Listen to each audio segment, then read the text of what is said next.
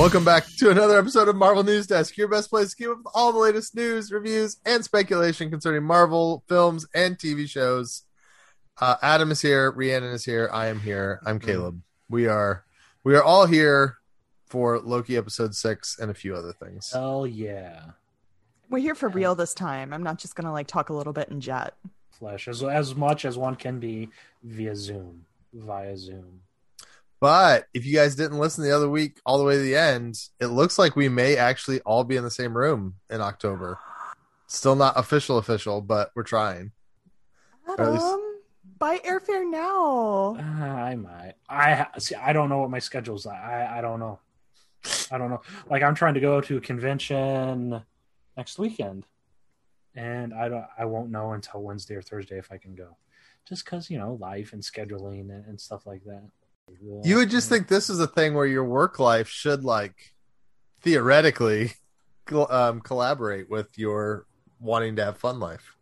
That's all. Yeah, and it's it's even crazy when you write about comics and then you write comics. It's very murky, and it's oftentimes hard to separate, the stuff. So it's very confusing on trying to.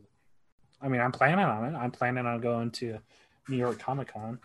Yep. I need to find my anxiety beads. Where are they at? I dropped them. If you heard the loud clink earlier. You guys have these things? No, are they to rub around in your hand as a little fidgety thing? I do not. I need fidgety things though. I thought you were. Otherwise, I break stuff. In Greece, they had kind of prayer bead type things. They were kind of almost like a bracelet that had little beads around it, and you kind of flick the beads forward with your thumb and just work your way around the circle.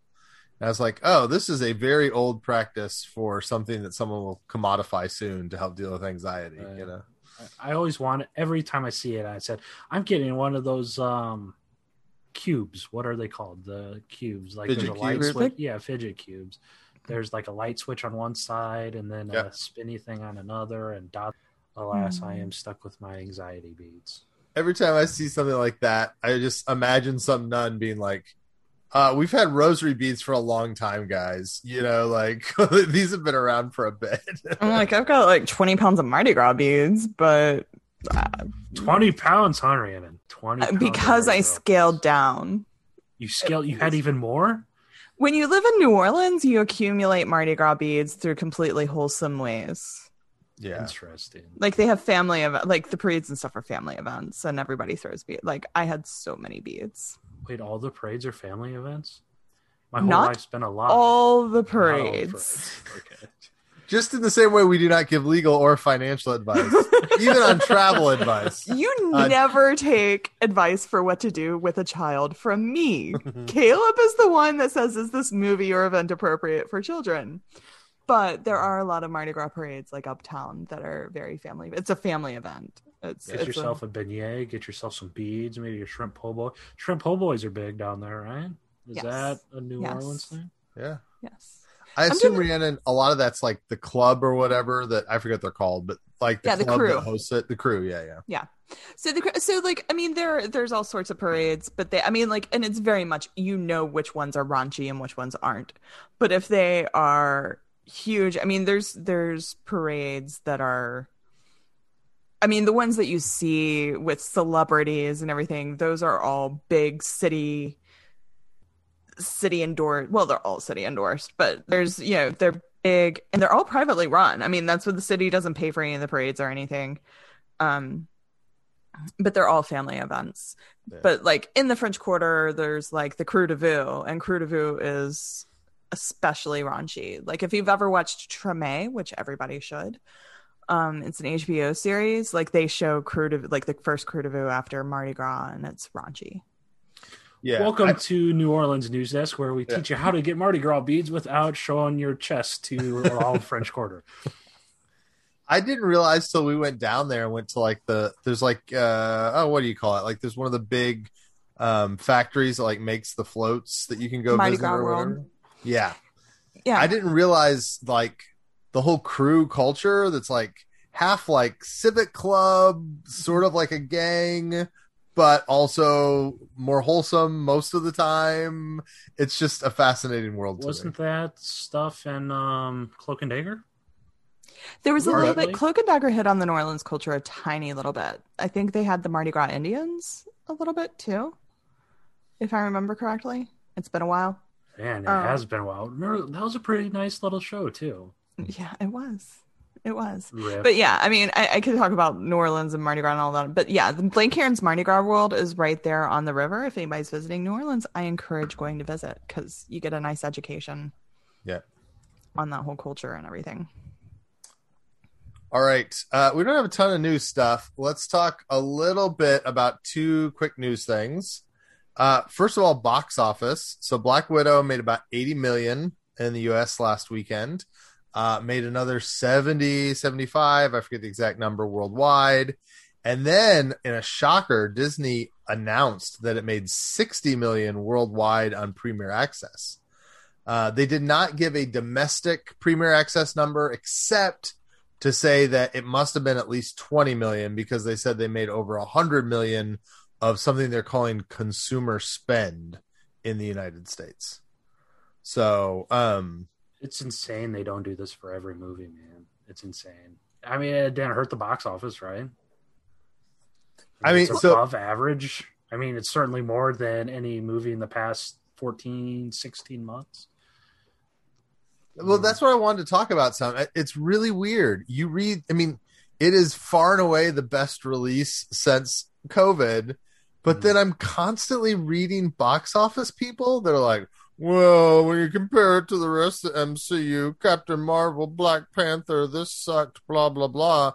And like, I'm just confused. Like, I don't know. It feels like people are like, well, COVID shouldn't change their like grosses that much. Have you lived through the last year and a half? Right. You know, like it's kind of a freaking big deal. And you have areas, I mean, there's a lot of the world that's not yet open. There's a lot of the country that's not comfortable going out. There's China. It's not even available in theaters in China yet, is it? No. And I wonder, I mean, but isn't there also a side of this where Disney, I mean, that money that came through Disney Plus, they get all of that. But with box office returns, they don't get all of that money. Mm-hmm. Well, detractors are saying the difference is only like 60% to 80%. But I still would like to look at those numbers, because I hear people say, well, there are participations and stuff on Premier Access, but the 60% is pre-participations on the box office side. Like, that's just the theater cut. So, yeah, it would seem that there is a good chunk of money. Server space is not that expensive. Like, Disney is bringing in a good chunk of all of that Premier Access money. And so I would not be surprised if this was a top 10 opening for them as far as what made it to their pockets, all things considered. Because they have lost China, but China is also has got the least margin for Disney of anywhere they distribute. So, was this you that tweeted about it, Caleb? But there's also less international cinemas open now than there was last year because of lockdowns and stuff. I saw someone tweeting about it, about how there's hardly any, I mean, Australia's shut down and it's not showing in China. And so there's a comparison, but Black Widow has fewer international screens than like a Bloodshot or something like that. Yeah. Whatever. I mean, I've seen it both in theaters and on Disney Plus. And so what's a normal opening weekend box office? Like if we go back and look at Captain Marvel or, you know, not Endgame, but, right. You know. So for Marvel, so this is where it gets really hard. Captain Marvel and Black Panther both, I think, were like 150 realm or something like that. Okay. And so that's what everyone's comparing this to. But if you go a little further back and you compare Doctor Strange, Ant-Man, Guardians of the Galaxy, any of the other first films in a franchise, it's not that far off. Like it's actually kind of par for the course for phase 1 and phase 2 opening weekends for Marvel. Does that make sense? Yeah. And I mean, I think that's huge, right, considering the current environment, to come even that close without China, without Australia, without all without all of the people willing to go to theaters. I think this is huge. So domestically, Black Panther did 202 and Captain Marvel did 153. And so that's what a lot of people are comparing to. But if you scale back to other first appearances or first solo movies, Spider-Man Homecoming was 117. Iron Man was 98. Guardians made 94. Thor the Dark World or Doctor Strange did 85. Thor did 65. Cap First Avenger did 65. Ant-Man did 57 and Hulk did 55. So like if you just do first movies in the franchise, this is pretty much middle of the pack. Like it's a little lower than say a Guardians did. Given where we're at, and given that 80 number does not include at least tens of millions of dollars of Disney Premier Access, I'm struggling to understand why. The only way that this is down is if you ignore the fact that, I don't know, the entire freaking world got turned on its head 18 months ago. Mm-hmm. That is what that is. You can now. I should say the second weekend drop looks precipitous. So it's like a 70% drop is what it's looking at right now. Usually they hope for 50 and get 60. 70% is a big drop. And I'm sure some of that second viewings. I would usually with Marvel be watching it a second time this weekend. I watched it on Premier Access instead. So, which in a weird way, they made more money because it cost me $30 to watch it at my house. It only would have cost me $10 if I'd gone to see it at the theater. So, well, and that's what I think that, yeah, I'm with you there. The being able to buy it and watch it in your house unlimited is going to keep people, that'll make those drops in the theater. But I wonder how long it'll just sort of trickle, as if it gets to stay in theaters because people are going. I saw it last weekend for the second time. A friend set up a screen in the backyard and we did like a backyard, like all 5 of us watching it. And it was really cool to do. And I know some other people that have done that, but that is keeping them from getting the money in their pockets. Yeah. Was Disney one of these studios to do a decreased like theatrical window deal? I believe so. I know that is certainly true for Shang-Chi. I think if I'm right, it's a 45-day window before it will go free on Premiere on Disney Plus. So, because I mean, it would be insane. Disney would just clean up if they gave them 2 weeks, 3 weeks. I mean, who's going to keep going, watching it for the first time 3 weeks out, like that third weekend, if they could do Premier Access that third weekend, I mean, why wouldn't, I would buy it on the third weekend. I would buy everything on the third weekend, probably, after seeing it in theaters. It does also feel like a total Rorschach test for me whenever I hear people talk about the price point. Because I see so many tweets that are like $30 is way too much for premium access. And I see other people that are like $30 is way too little for premium. And it's totally, do you have a family and or watch it in a group of friends like Rhiannon just said, or do you go by yourself? Because if you go by yourself to the movie theaters, $30 is a lot. But if you go with a group of 5 people, $30 is cheap. Like it totally is. Different. Even if you get the movie ticket, a soda and popcorn, you're definitely above 20, Yeah. I think last time I did that, it was like $24 for the soda and popcorn. I'm craving popcorn so bad, guys. I was thinking that last night. I'm like, I might go to the theater and get popcorn, but I didn't. And I still haven't. So I might do that for lunch. You can't pop it at home? I don't have any. So it's either would I go to get popcorn or would I go to the movie theater and just get the real stuff anyways? Yeah. That's the conundrum I'm in. Probably both is what I'll end up doing after I go drown myself in some fried rice. But I'm glad you shared that struggle with us, Adam. Yeah, I hope it was brave. We're talking about the box office. We're talking box office. We're partially food news desk, and I'm just craving popcorn. But it was just like the heartfelt manner that you shared your popcorn dilemma. It was really touching. It's all that's been on my mind.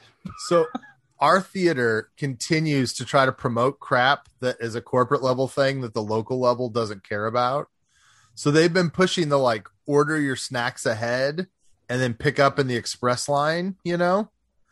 So the other day we did it. We're like, hey, we're going to go. We had to go straight from work because it was an early screening. And so we're like, we're going to order our snacks ahead and do the express line. There is no express line. You just wait in line with everyone else and then you show them their phone and then they make it as if you ordered it in person. Yeah. It saves you nothing. And this theater, every time they do a promotion like this, we're like, hey, you guys are advertising this. They're like, oh, no, it's corporate. We don't care. And we're like, oh, okay. Thank you. Like, great. Wonderful. What's the go-to theater? We've never talked about like theater candy, theater foods. Are you guys pretzels and cheese? Are you guys, I mean, do you guys go to frequent the theaters where you just get a full 5-course meal with the recliner seats with all that? Just popcorn, Sour Patch Kids, Dots, Junior Mints. What are we doing? Usually here it's at least popcorn price, some SPK, you know, the Sour Patch Kids, and maybe a soda. I'm cutting down on the soda, guys. I'm cutting down on the dew. The dew's slowly going away. So I don't know what this means for my theater snacks, but popcorn's still gonna stay. So the blood pressure's still gonna be up, and yeah, Sour Patch Kids. What about you two? Like, we've never talked about theater treats. I do popcorn with butter, and that's all I do. And that's what I feel so wasted. I live across the street from an Alamo theater. Mm-hmm. And I do appreciate that they have like popcorn with real butter, but like that's what I do at home. At home, I pop popcorn on the stove and put butter on it. So like, I don't know, if I wanted that, I'd watch it at home. Alamo has uncomfortable chairs. One of my favorite things is AMC theaters, and I don't know if they're doing it post-pandemic, but they had like $5 Tuesdays where like your tickets are $5 and you could get popcorn for $5 and maybe a drink. I don't know. I don't usually get the drinks, but yeah, I'm just popcorn and butter. And that AMC deal is just awesome, especially for like your second viewing of a show or something. Yeah.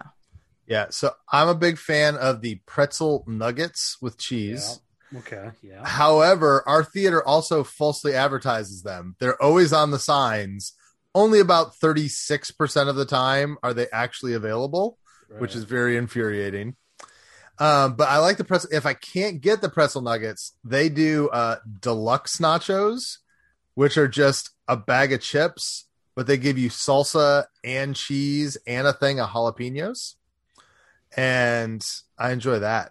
But they haven't been doing the jalapeno since COVID. I guess they don't feel like they can safely cut jalapenos up, I guess. I don't know. Well, maybe you eat the jalapenos and it gets your nose running, and that means that the COVID is coming out easier. That's right. As we all know, the way that you fight COVID, instead of just injecting bleach into your veins, you need to just have a lot of jalapenos, and they'll force the COVID out through your nose. Say goodbye to the Delta variant, everybody. We also do not do medical advice on this podcast. We don't do medical advice. Okay. The other thing I want to talk about was Emmy nominations. So the Emmy nominations came out.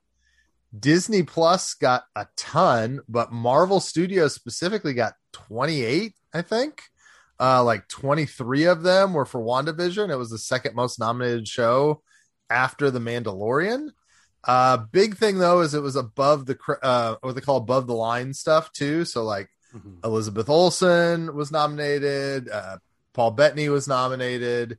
The show was nominated for Best Limited Series. And then, in total bizarreness, Don Cheadle was nominated for Best Supporting Actor in a Drama. Insane thing. That means more than one person said, you know what, let's give him a shot, which is the most insane thing. Whatever. You know, like, I loved his reaction. I mean, because why, you know, but that's the only one Falcon and Winter Soldier got, but non-technical one, right. I guess. I think they got stunts and sound mixing or something. I still don't know what the hell sound mixing is really, but you know. That's what Caleb does with the podcast after we're done. And I've yet to get nominated by the Potties or whatever they Potties, the call them. Webbies, the Marvelies. They just don't know what material you start with. You're true. so We need to send a sizzle reel of how much hot garbage this sounds like before I mess with it. Just send them the first minute where we're all groggy at the beginning and talking about showing everyone your unmentionables in New Orleans. And like, oh, okay, yeah, there you go. There's a Webby. I do think it's like significant. I don't know. The industry people are paying a lot more attention to Disney Plus than they ever paid attention to Marvel stuff on ABC or Netflix or whatever. Like, I'm willing to admit, as much as I love WandaVision, the idea that it's deserving of all these noms and Daredevil never was deserving of any nominations, like, it just shows you that this Disney Plus thing has a degree of clout on the award side that is significant. Is it Disney Plus though? Because no other Disney Plus stuff besides nerd stuff. I mean, do you think blockbuster stuff? Do you think High School Musical, the musical, the series, deserves any Emmy nods? People say it's good, man. I enjoyed it. I don't think it's Emmy worthy. I'll tell you what. This is totally random. Tony Hale in the Mysterious Benedict Society, he is totally worthy of a nomination next year round. This show is awesome. I love it. It's me and my 11-year-old the only people watching it, but you should watch it. It's very good. There we go. I mean, I think it's great that this stuff is getting above the line recognition. I mean, Daredevil did get some nominate. I mean, like the Netflix stuff got below the line nominations. Yeah. I think the Don Cheadle is just weird. I mean, somebody obviously just wanted him to have recognition for, that happens all the time with these award shows. Somebody never gets the recognition for something where they deserved it. So they get the nomination somewhere else because people felt guilty over that. But I think it's a really cool thing. Interesting that they're all limited series. I mean, WandaVision at least had 9 episodes, didn't it? Mm-hmm. Where's the line between limited series and TV series these days? I think it's just the one shot of episodes or whatever, right? So it's bizarre. The non-continuing, I would say, is it, except for Falcon and Winter Soldier is not supposed to be continuing, and they put it up in the drama category. And so some of this is just a game that is played. Oh, yeah. Because like Lin-Manuel Miranda is nominated for Hamilton, but it's not like as a TV movie. It was like, I don't know. It's like bizarre. Yeah. And now they're doing weird things where like some of the streaming services are taking like long movies and cutting them into like 3 45-minute episodes so that they technically qualify for the Emmys. And so there's soon going to be rules where the Oscars and Emmys are going to like hash out what can and can't be on each, because a lot of places are trying to double dip and get nominated for both, which is bizarre. Speaking of this falls, you guys probably don't even pay attention to John Wick, right? But what Lionsgate's doing with the Continental TV show, 3 episodes, $20 million a piece. And it's essentially a movie trilogy because they're going to be between 90 to like 110 minutes long. That feels like Sherlock to me, right? Yeah. Sherlock was like that. And it was enjoyable. I enjoyed it. It was like you had a fresh little movie, like an easily watchable, fresh movie. So, yeah, I mean, is it a TV show if you're watching just 3 movies in 3 straight nights or something? To me, that's a mini series. That's a legit limited event. Yeah. I think the reality of this, and we've talked about this on our like reviews of Loki and stuff, increasingly we have to give up on our traditional definitions of movies and TV shows to some degree. Like we're just increasingly getting content where at the very least the people producing the content have zero interest in the traditional dividing lines that we care about. So even if we feel like there still should be TV shows, I don't think Kevin Feige cares, and they're kind of enjoying messing with the format. It does seem interesting. I mean, Feige said that, they're making television shows too, which seems really interesting. I assumed he would like never say embrace television, but then you have people like James Gunn who says that he practically doesn't want to make anything besides television after working on Peacemaker. He says he loves it so much.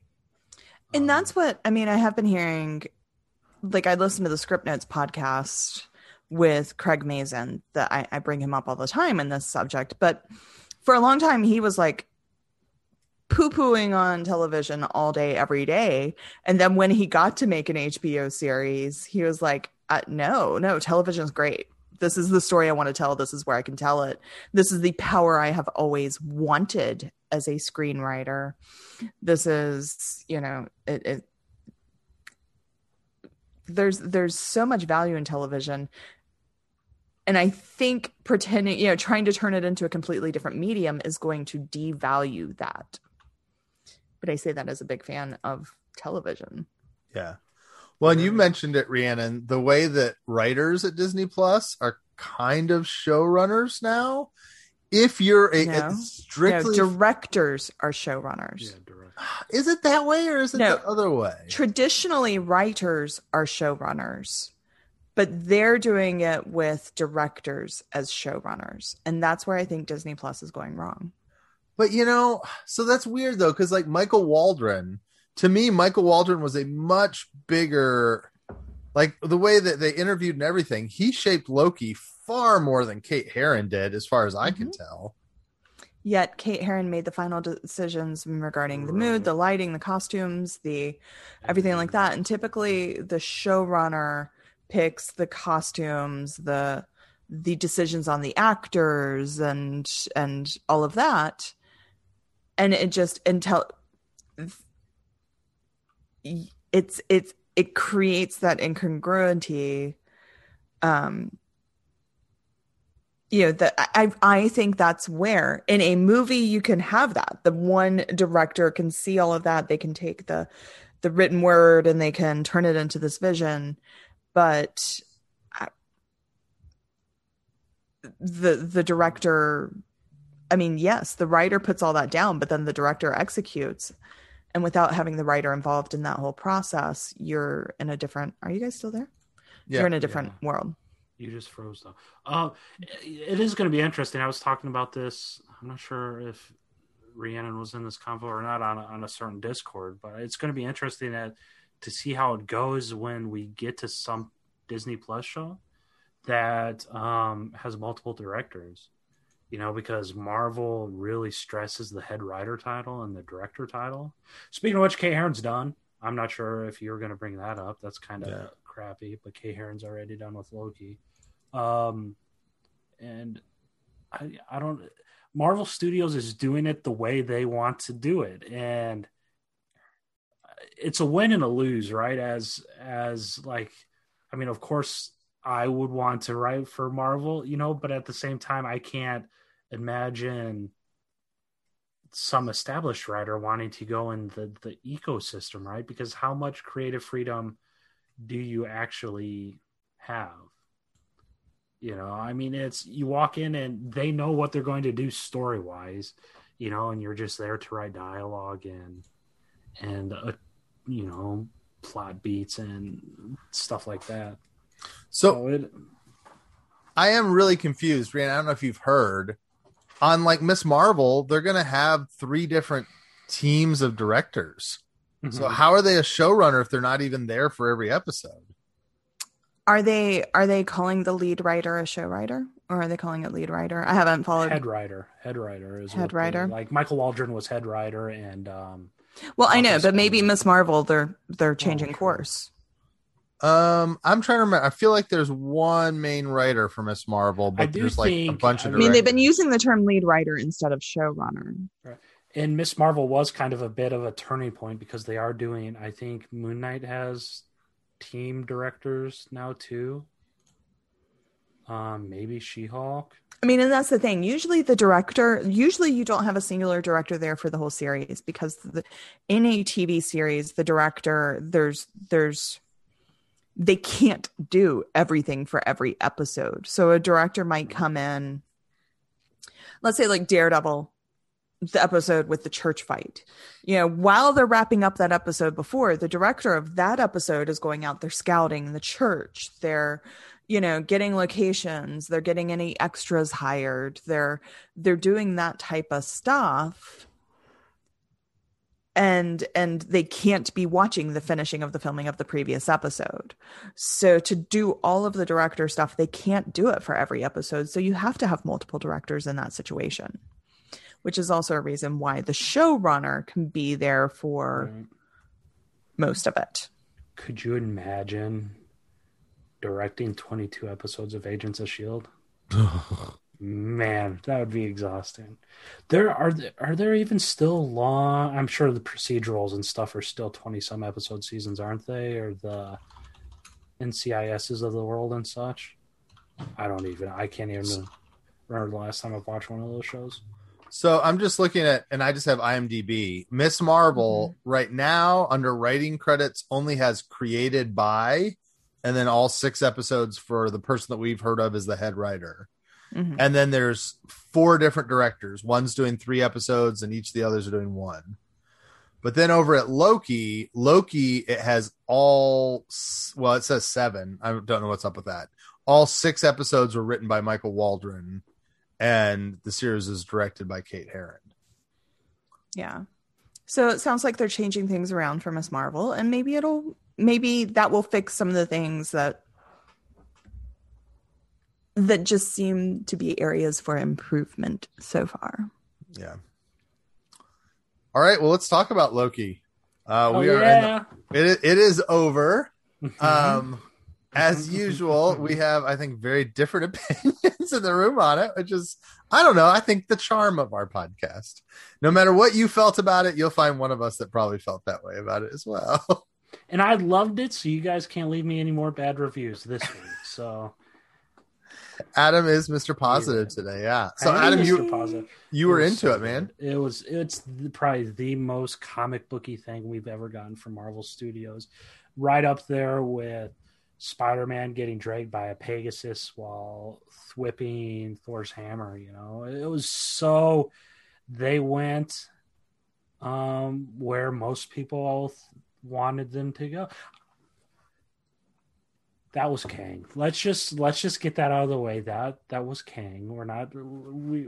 We'll probably argue about that. I'm not sure if Caleb has thoughts. Is anybody arguing that? Like, is there anybody in good faith arguing this on the internet? Yes, there's people on Twitter and in comment sections arguing that it's not Kang. But did he never say his name? He only said He Who Remains. Right. Well, who's the actual legitimate character from the comics? But he's so, I think he was in 3 comics or 5 comics or something like that. So it's not like, I mean, sure, there's probably 2 people out there that are upset that they didn't go comic accurate. I mean, he wore Immortus's costume for Christ's sake. It's well,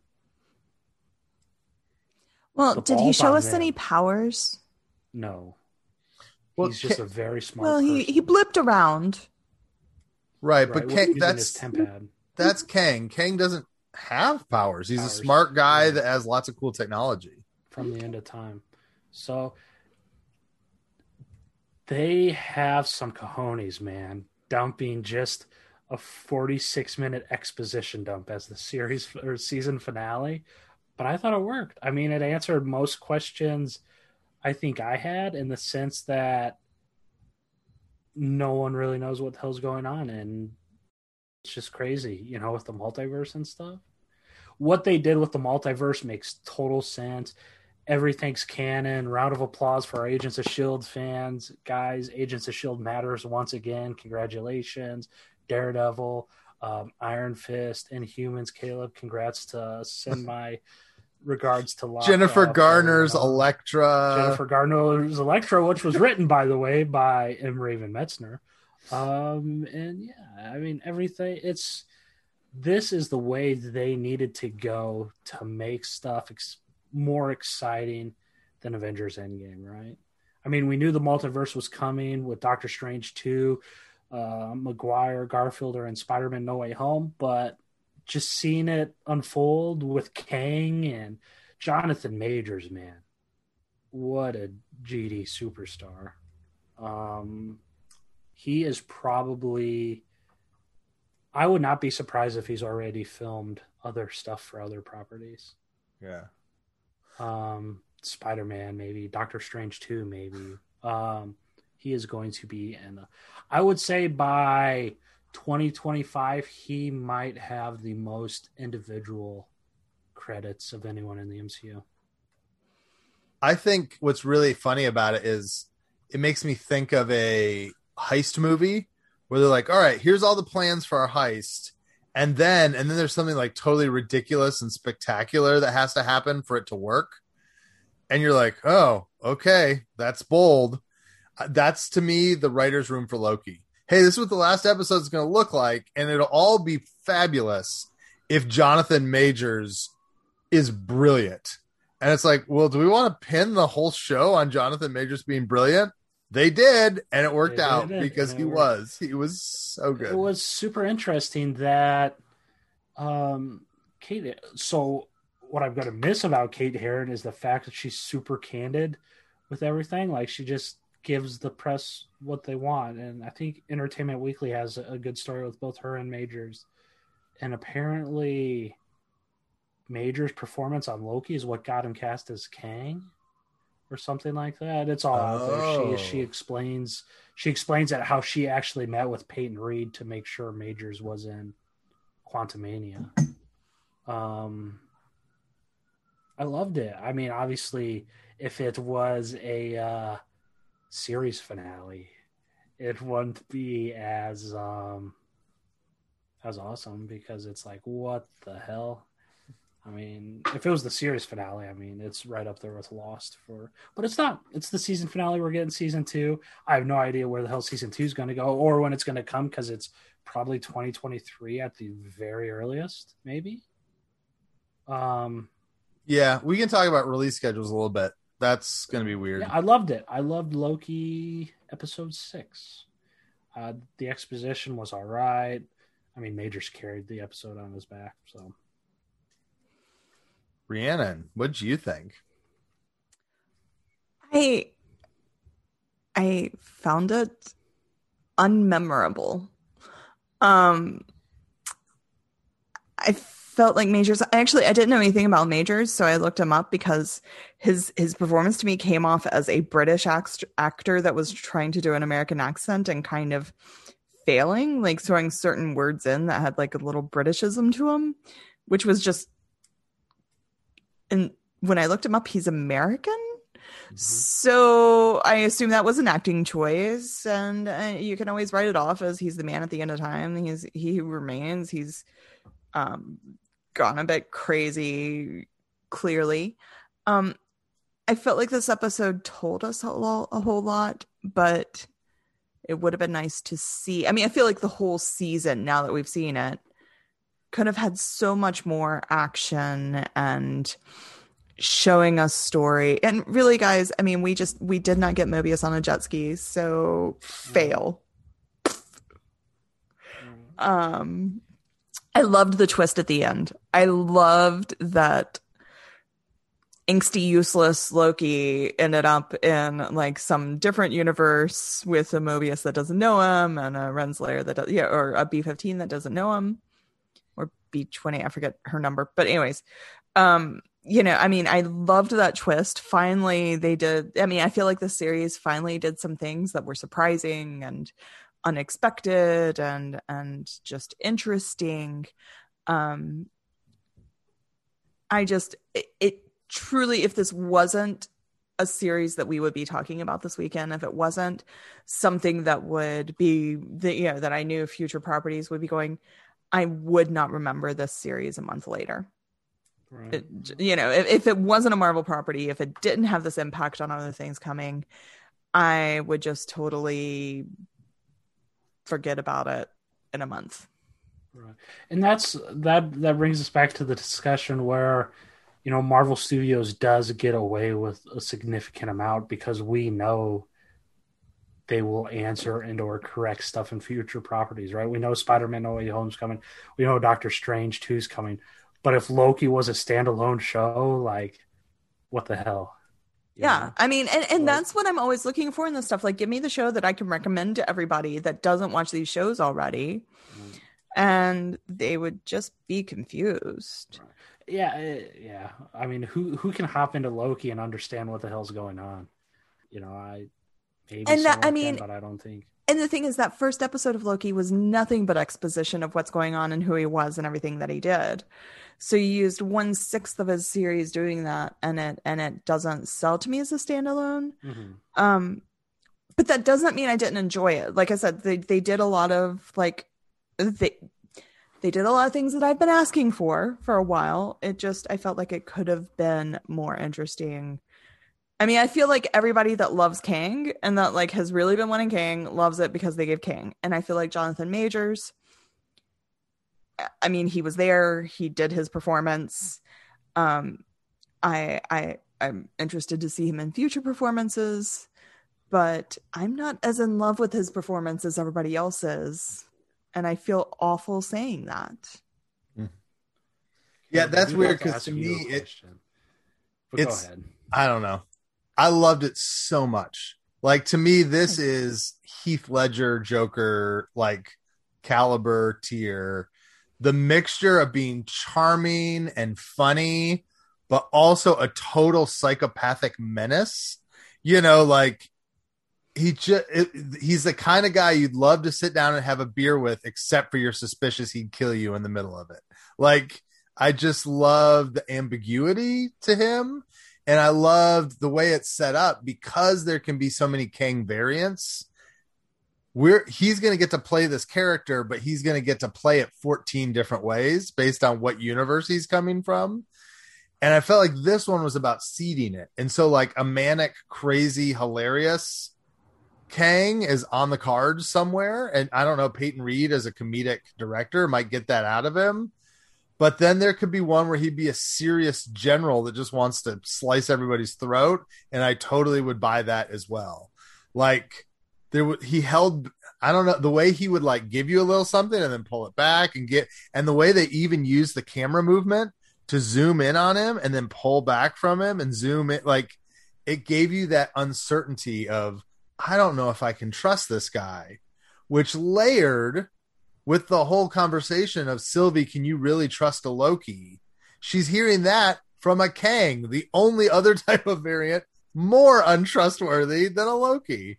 And I thought that was all just really smart. The whole time I felt like I was trying to guess and figure out where are we going to go? Like it very much kept attention to me the whole way through. I'm glad you loved it. I do want to bring up the T word, Caleb. It feels like we are officially past the whole timeline multiversal stuff, right? This was a complete validation of the timeline multiverse. Okay, but we're past that now. You don't have to go to 1972 to go to Earth 3 or whatever. So if you're in one of the branches that came off the big circle, right, which is the sacred timeline. If you want to go from one of those branches to another branch, you have to go into the sacred timeline, through the sacred timeline, and then back out one of those branches. Do you though? Yes, that's the way it works. No, because Loki had no problem swapping universes using a TemPad. So yeah, but the TemPads are just shorthand, so they don't have to show us the quantum tunneling that they showed us in Endgame. But it's all based on time travel. There's no who says they travel through the quantum realm for the TemPads. They didn't even explain. They didn't explain. They didn't even bring up the quantum realm once, did they? I'm just saying they showed us a physical manifestation of what this looks like, what the multiverse looks like. Mm-hmm. And it is branches all branched off of the sacred timeline. Yeah, not anymore. I mean, look at the final shot where there's zero really timelines to be felt, and it's very reminiscent of space instead of timelines. Yeah, but what you're seeing is a visualization of space-time. Mm-hmm. Oh, I'm just saying it's the multiverse, and you can go from Earth 1 to Earth 2 without having to deal with timeline stuff. I don't think philosophically that's the way that theirs works, but sure. I mean, Right. no, you're right that as you watch it as a viewer, they will have, just like they have a Doctor Strange, people will be able to use a sling ring and create a circle and jump from one universe to the other. Conceptually, at the root of the philosophical way they have built the universe, that is technically a form of time travel. But I agree they will not bring that up every time they do it. Right, so we're past that. It was what I just said. We're past that whole explanation thing, and now they can just hop between universe to universe to universe to universe without the numbers going across the screen saying they're in 1972. Yeah, I mean, sure. In my brain, I'm going to be going back to this image from this episode of all the branches.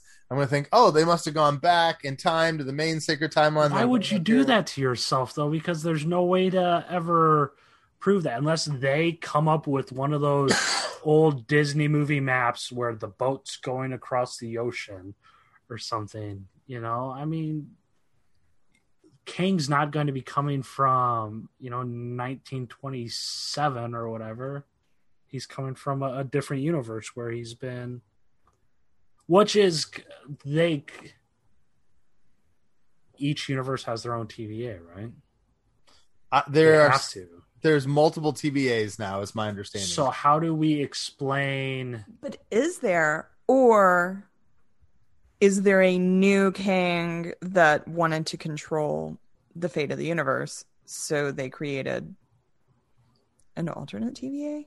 So I guess... And they happen to prune the exact same people? So where I have concerns, and we'll see how it goes, I have seen people suggest, oh no, maybe they changed the time travel logic, and whatever happened with Sylvie and Kang led to the TVA just changing. Mm-hmm. That bothers me significantly because it completely undoes the entire way the universe has been built. I think it's more likely that there are multiple TVAs that are in different timelines that different Kangs have created. What about the diagram of the stacked universes that had nothing to do with the timeline? The stacked universes have to do with the timeline because the timeline keeps you from having stacked universes. Yeah. After this show, it is so clear. If the way I'm not saying he had nothing to do with the timeline. He says he found the stacked universes, and they eventually crossed over because all the Council of Kings got together. And then he created the TVA to keep and then from he having separated the his universes. own timeline out, and he had to create the TVA to keep it separate from the other universes. Yeah, but the whole way that Kang has regulated the multiverse is by regulating the timeline. He wouldn't have formed the TVA if there was another way to do it. It was the Time Variance Authority because timeline ruptures are the source of where all multiversal stuff comes from.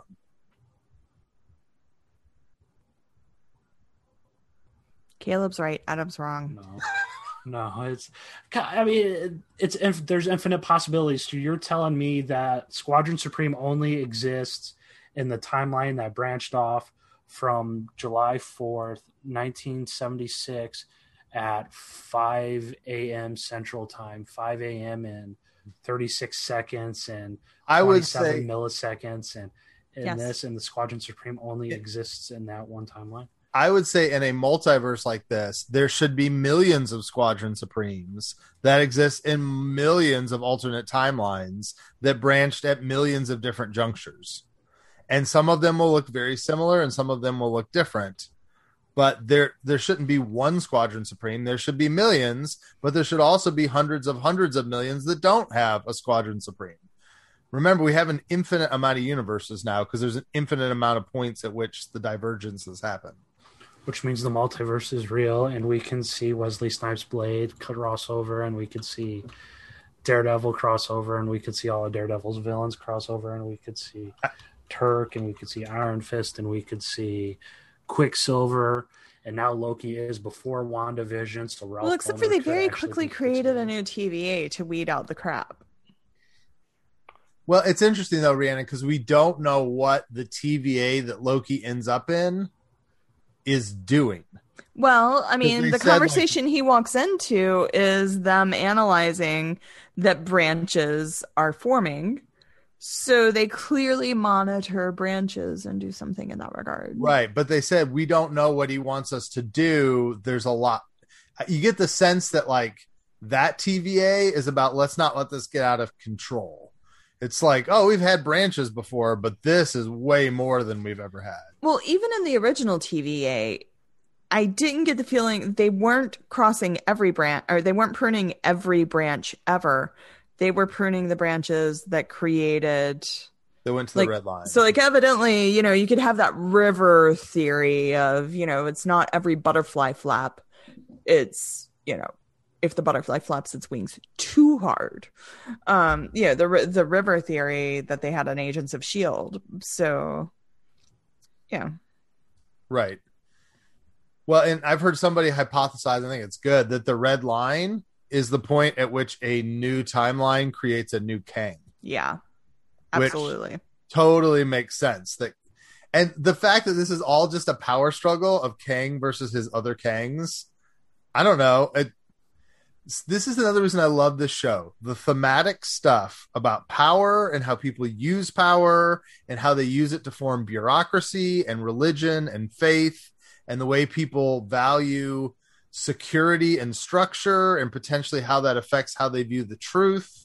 Like, I found the philosophical stuff just causes me to come back and think about the show. So much so that for me, it's probably the Disney Plus show I will think about the most when it's over, because I go right back into all the philosophical stuff that's at the root of it.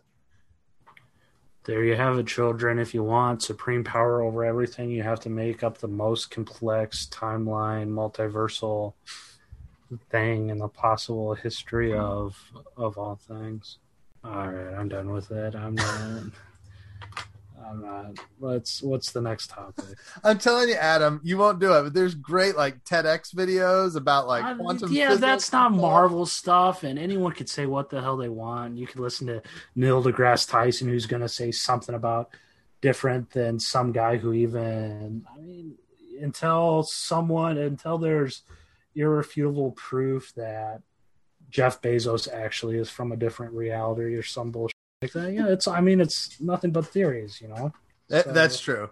I mean, we're talking about superheroes here that travel through time in a Norse god. So, I mean, whatever. I mean, Kang brought out the different universes, and I still don't understand how the timeline, his sacred timeline branches out to all those other ones. But, yeah, it's whatever. I mean, how's that work? We saw the three different universes stacked on one of the top of each other, so we still didn't see those really interact with each other. We just saw the one sacred timeline split into a bunch of different timelines. So where do those other stacked universes come into play? Oh, they're different branches that all have the same overlap of time.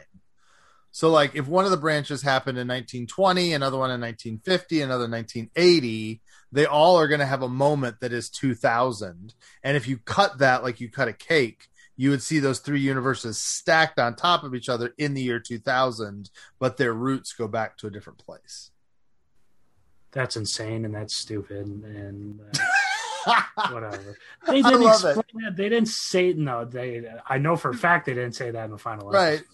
To me, it is the most consistent time travel philosophical thing that any movie, like Back to the Future, makes me want to throw. I love that movie, but it makes me want to throw my DVD player out the window because it doesn't make any sense.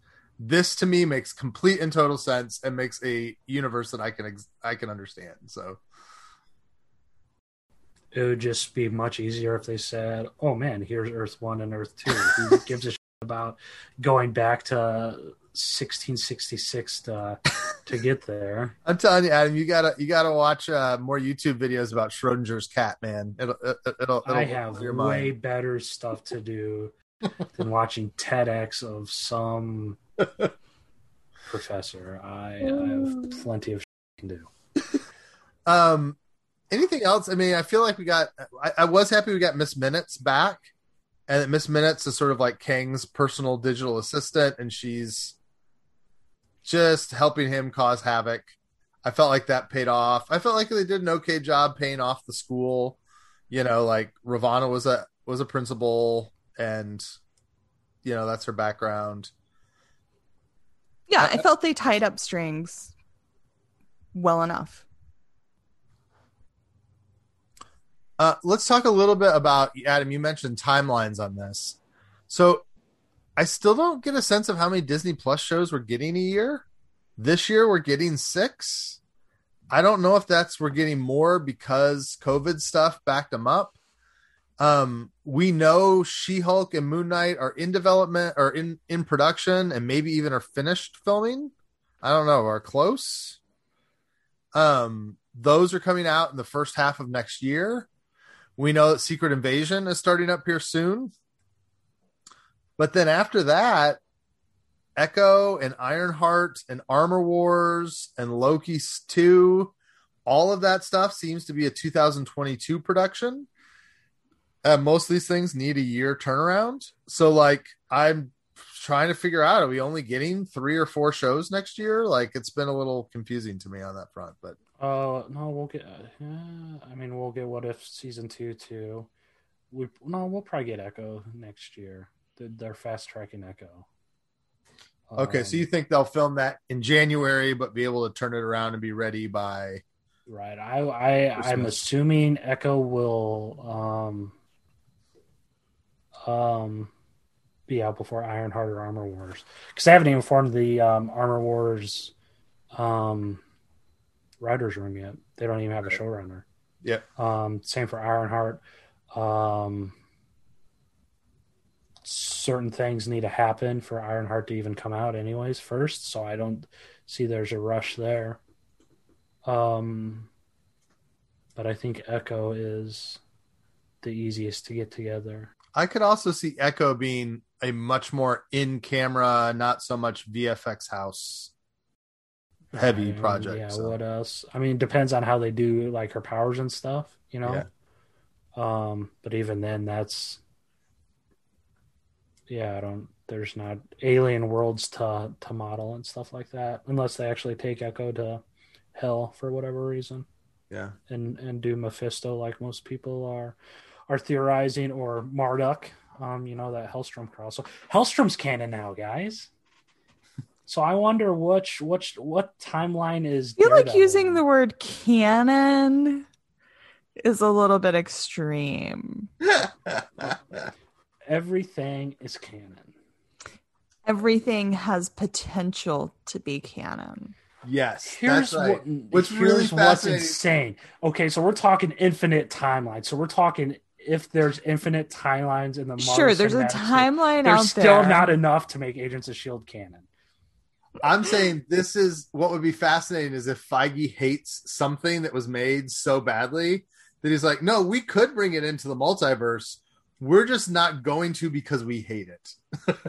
This multiverse is infinite, and it's still not it. It works for DC. I'm applaud James Gunn for saying that. How he didn't really throw shade at Marvel, but he says he identifies more with DC because they can do all sorts of other stuff. I mean, they can do Joaquin Phoenix's Joker in the same universe they're doing Crypto the Superdog or whatever, Yeah. And it's technically all canon because it's the DC multiverse. And so nothing matters anymore in the Marvel universe too. So if there's something that happened that they don't want to matter anymore, it's not going to matter. Like there'll always be this explanation now of, well, there's the multiverse. Oh, well, time travel. And to me, the stakes are a little bit lower, and that's why you have the Marvel Cinematic Timeline. There we go, the MCT. You have that one timeline that's the MCU, and all the other timelines can do whatever. So making the way everything canon harms nothing. it harms nothing at all. So I'm with you, Rhiannon. If everything is canon, then it doesn't matter. You can kill Quicksilver. There's billions of other Quicksilvers. Mm-hmm. I think they've set it up right, though, that the fan is now a little bit like Kang in that we have a sacred timeline. There is the core timeline, the sacred timeline, the MCU that we all love. And it is more important and more significant than the other stuff. So, yeah, it sort of canonizes Ben Affleck's Daredevil, but that's not sacred timeline. That's a multiverse. And I do think that what happens in the sacred timeline is still of greater importance and is like a canon within the canon for us fans, and they have to maintain that or else we really won't care. You know, like, it doesn't matter that Robert Downey Jr.'s Iron Man died if you're just going to pop up another RDJ Iron Man out of nowhere. Like, that is a problem. And so they're doing that with Kang, who's the next big Marvel villain. No, that's fair. I think that there are going to be characters who they allow that leeway more than others. So Loki and Kang are sort of these cosmic Joker wild cards that will be fine if we get lots of versions of. It allows us to get a different Tony Stark back. RDJ doesn't have to. I mean, we just went through variants. They could do all sorts of stuff, and it's not going to be the same Iron Man, because then we fall back into the trap. Well, are Loki and Sylvie actually the same people? Right. Doesn't that discount them if they're both Loki and all that stuff? You know, but I'm saying they shouldn't do that. We should not be getting another Iron Man anytime soon, another Tony Stark anytime soon, because that will devalue the whole thing. If it's just, every time somebody dies, we'll just replace them with another actor. Who's devaluing it? You're devaluing it because, I mean, that Tony Stark still died. That Tony Stark still suffered. That Tony Stark still gave up his life for that timeline. I mean, this Tony Stark, who knows? Maybe he's a complete ass. Maybe he's the Tony Stark in the Illuminati that looks nothing like Robert Downey Jr. Maybe it's Tony Stark with an I instead of a Y or something. Maybe it's right, else. But you have to me, it's just an inherent rule of the world. Like, scarcity creates value. And so if they're giving us a new Tony Stark every 3 weeks, it just is less valuable inherently. But the Marvel Cinematic Universe is essentially a comic storyline. Michael Waldron writes 6 episodes of a series for someone else to pick up the pieces, and that writer's going to write it. But for me, that's why I love the MCU so much more than I love the comics universe, because the comic universe at times does feel cheap, and deaths don't matter because people always come back, and you know, like, it doesn't mean anything. There will be another Iron Man in the MCU at some point. I mean, the MCU is not going away. You know, they are going to run through everything and have to bring back Iron Man and Captain America and all that stuff, and Tony Stark. I mean, at some point, it's like Star Wars, man. The MCU is going to outlive all 3 of us, right? And that makes me sad. I selfishly want to see it end. Like, I hope that in my 60s they like wrap it up so I can say I saw the whole thing. Right, but I don't think it cheapens any of it. You know, I mean, maybe it does, but I mean, I just think Stark still gave up his life and saved that universe. There's a reason why Uncle Ben always stays dead in the comics. Like, they mess with everything else, but Uncle Ben stays dead because it's important that he stays dead for Peter's development. And we all know Tony Stark is the new Uncle Ben. So correct. Yeah. No, that's kind of where I'm going. Yeah. All right, but I mean, they're going to bring something. I mean, Yondu's going to be in Guardians 3, at least in a flashback or multiversal thing, since they did have to rewrite Guardians 3 or something. I mean, it goes back to the prequel thing either. Prequels aren't cheap because prequels are still stories. You know, obviously we know what happens to the characters afterwards, but that doesn't cheapen that story. I mean, that still has the right to be a quality story. Well, and I think that's it. Hellboy. All that we really need are quality stories. If they do it and it makes sense and it's a quality story, I'm getting tired of, I feel like the past 3 shows we watched were just setting up something else. Like they had a good story within them, but really, what journey did Loki go on that we haven't seen before? Like, I feel like the character, fine, by the end, he could love, he felt, he might have been good. We don't even know. But we've already seen a journey of Loki going from, becoming a better person. As long as we have good stories, and I'm ready for some stories that are about the story, and that's why Black Widow felt so refreshing after these series. Give us good stories. Right. So if you guys had to rank the 3 shows thus far, how would you rank them as we wrap this up? Good question. Loki, then the other 2 are probably interchanged. I would say, I don't know. Falcon and Winter Soldier was pretty inconsistent too. I liked WandaVision save for the finale. But then the Falcon and Winter Soldier was both consistent and more inconsistent.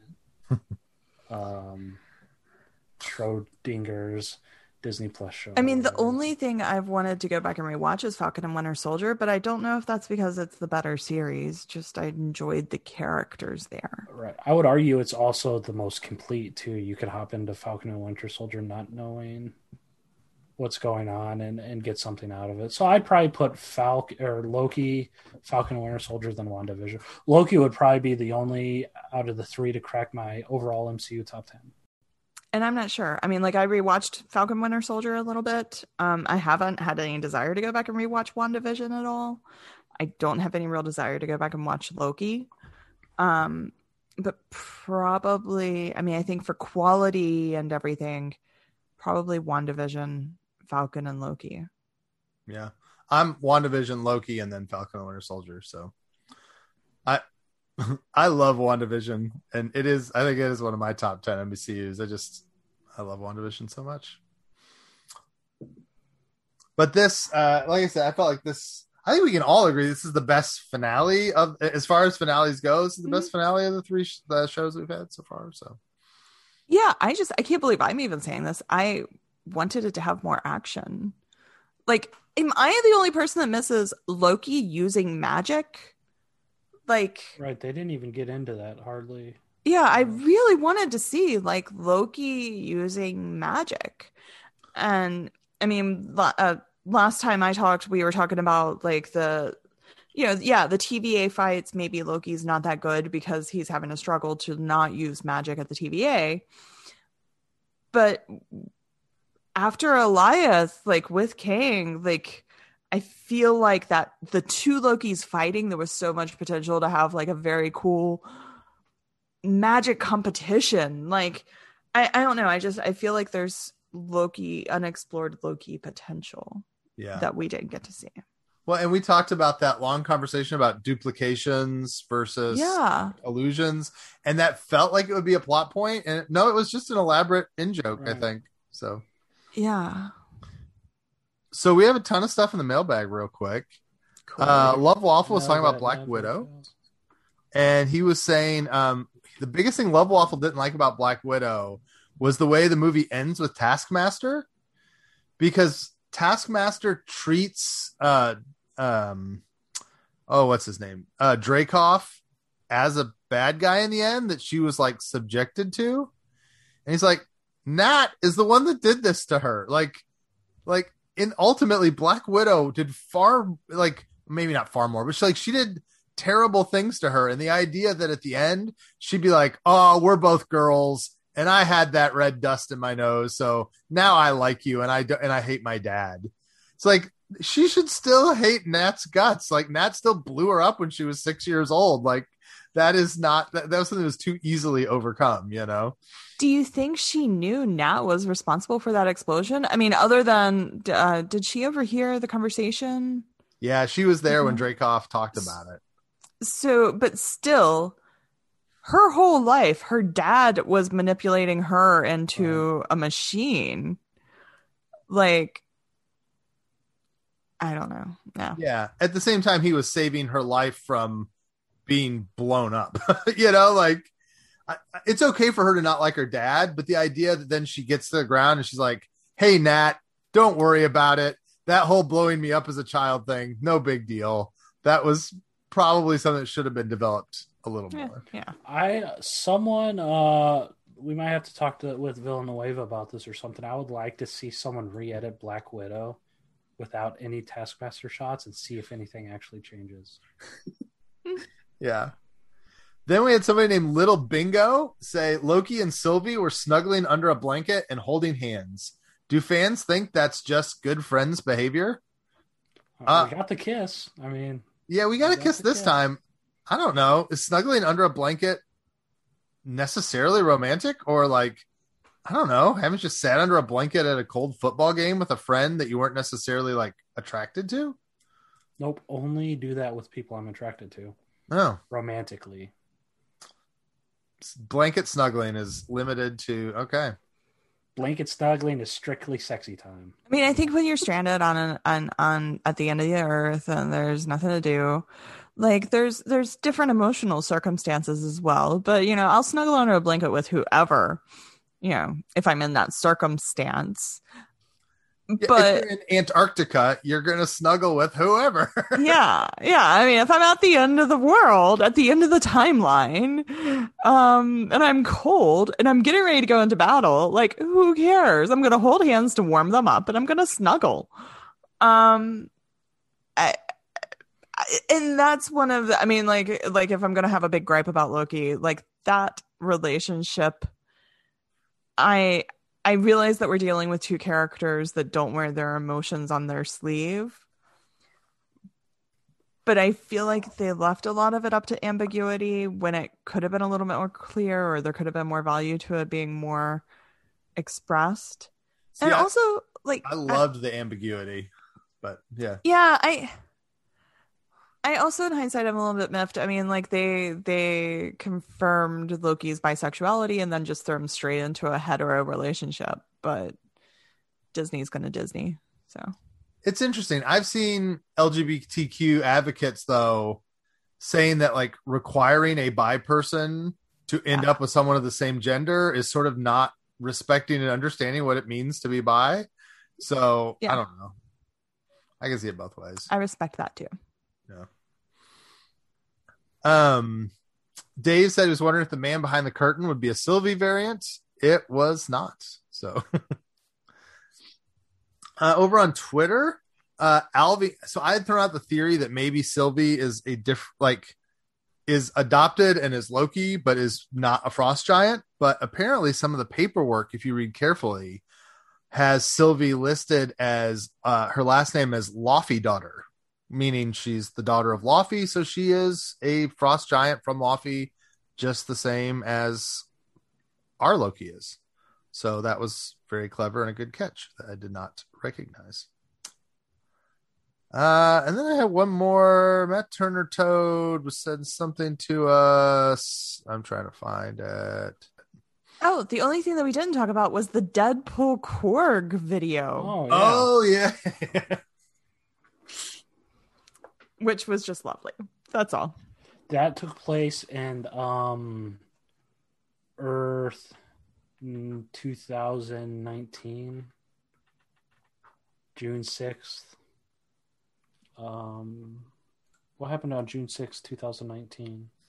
Besides Korg and Deadpool meeting, what was the Nexus event? Is he in the MCU now? Is Deadpool in the MCU? I don't think commercials count as MCU personally, but yeah, it was interesting.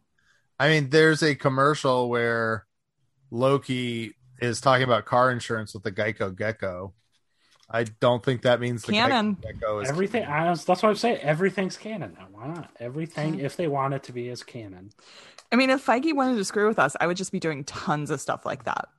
Like, just have commercials that have Phil Coulson and, you know, Rocket Raccoon, and just play with everybody. There's powered people in the MCU, and they are going to sell their services. You know, I mean, it's the boys. Yeah, Watch the boys.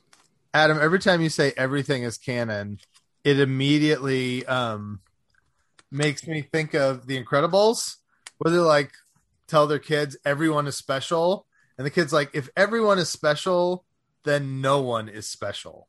If everything is canon, canon is meaningless.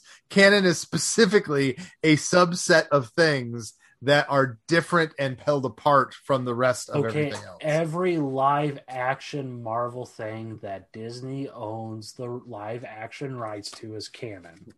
How about that? I'll make a list. Blade 1, Blade 2, Blade 3, not Spider-Man. Generation X from the late 1990s, that's canon. All the X-Men movies, that's canon. X-Men the animated series? X-Men the animated series is canon. That's why I think, and I'm saying this right now, in either No Way Home or Doctor Strange in the Multiverse of Madness, we are either going to get a Spider-Verse cameo from Sony, or we are going to get some animated or Earth 616 cameo in Doctor Strange. That'd be interesting. Stick a fork in it. They are going to bring Earth 616 or the animated stuff in officially. Or what if people, I mean, Captain Carter might show up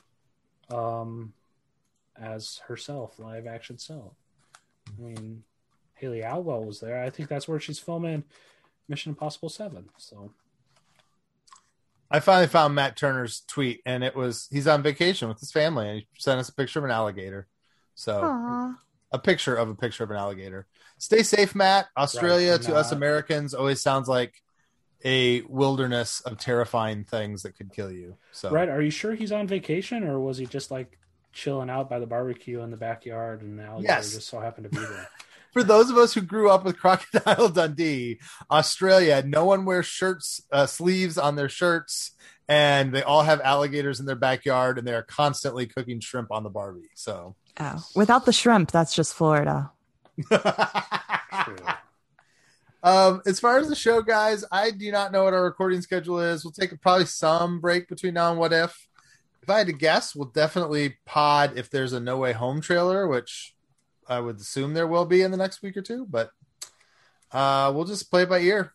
Thanks for listening. As always, Patreon at Charles Murphy to get your latest Spider-Man No Way Home updates. That's right. If you want to know when the trailer is, just ask Charles. Thanks for supporting us on Patreon. We appreciate it. Helps everything keep going. Thanks for following us on social media, and we'll see you guys later.